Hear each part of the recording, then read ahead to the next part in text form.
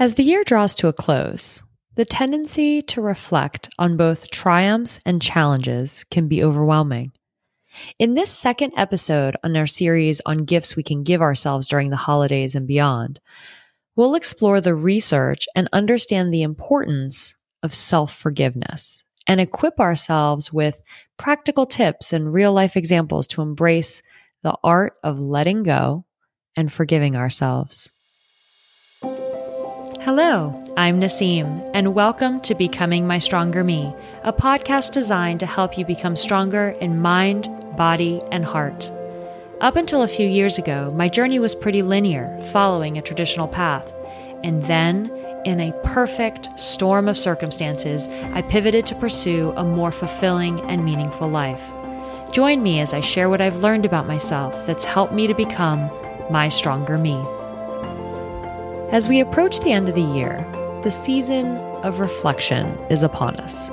It's a time to celebrate the victories, cherish the joys, but also confront the shadows, the moments where we fell short, made mistakes, or perhaps let ourselves down. Think about the things we accomplished and the things that we didn't. Today, we're embracing the gift of forgiving ourselves, recognizing that self-compassion is a profound act of self-love. And before we delve into these practical tips and real-life examples, let's understand the research on forgiveness and how it applies to the relationship we have with ourselves.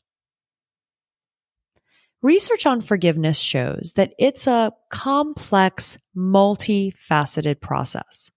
Whether forgiving ourselves or others, it involves acknowledging the pain, letting go of the resentment, and cultivating empathy.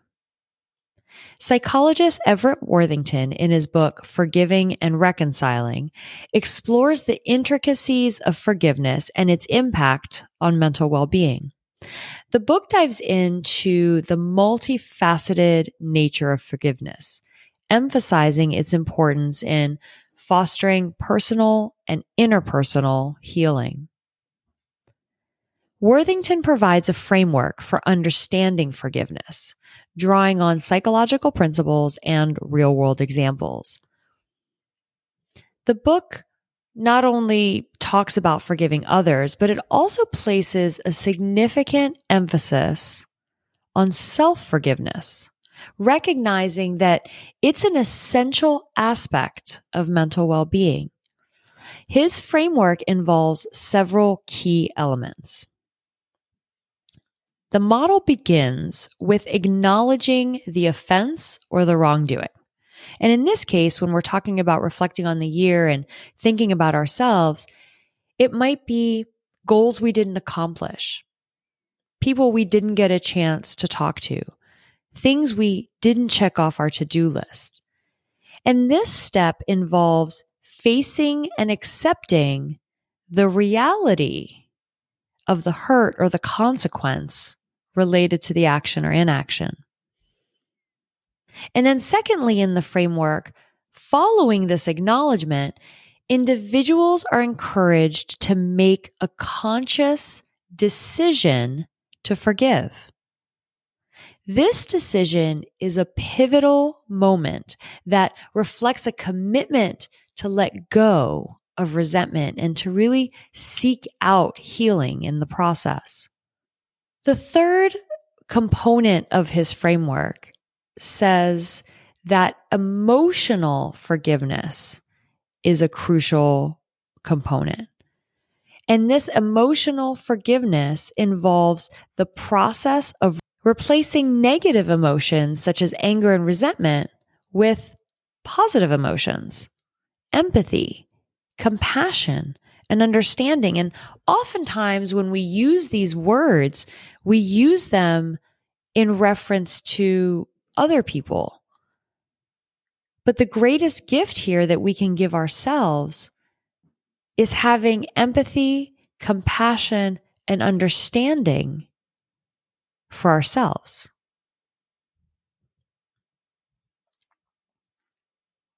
The next component here in his framework is for work on behavioral forgiveness. And behavioral forgiveness focuses on changing one's behavior towards the offender or the situation. And when we talk about the other, forgiving someone else, this might involve establishing boundaries, rebuilding trust, or fostering a sense of reconciliation. The next component in his framework is finding meaning. Worthington's framework emphasizes the importance of finding meaning in the experience. And this step involves really extracting the lessons learned and personal growth from the forgiveness process itself. So as we reflect on the year, when we take time to acknowledge maybe things that didn't go the way we wanted to, goals we didn't reach, how can we learn from that? How can we pull out the lessons, the opportunities for personal growth in the self-forgiveness process? Lastly, in the model is reconciliation. And while reconciliation isn't always possible or even necessary, the model recognizes that in some cases, individuals may choose to rebuild a relationship with the offender. So how does this apply to self-forgiveness? Studies suggest that forgiving oneself is crucial for mental health and overall well-being. It's about releasing the guilt and the burden of the guilt and creating a space within ourselves for self-compassion. So why is it so important? Why is self-forgiveness so important, especially as we approach the end of the year? Well, holding on to guilt or self-blame can really have detrimental effects on us, both short-term and long-term. It's something that we can carry into the new year as we're trying to set new goals. It can lead to increased stress, anxiety, and even physical health issues. So by learning to forgive ourselves, we open the door to true healing and personal growth.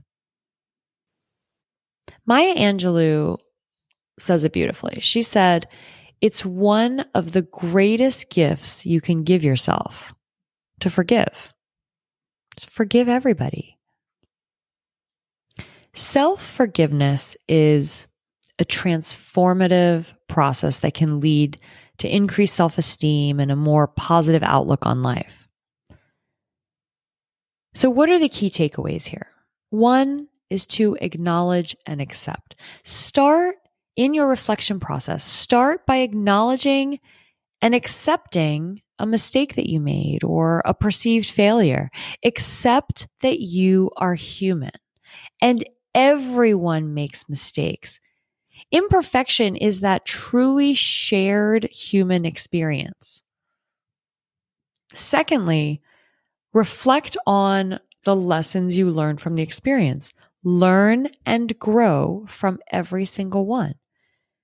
Every mistake is an opportunity for growth.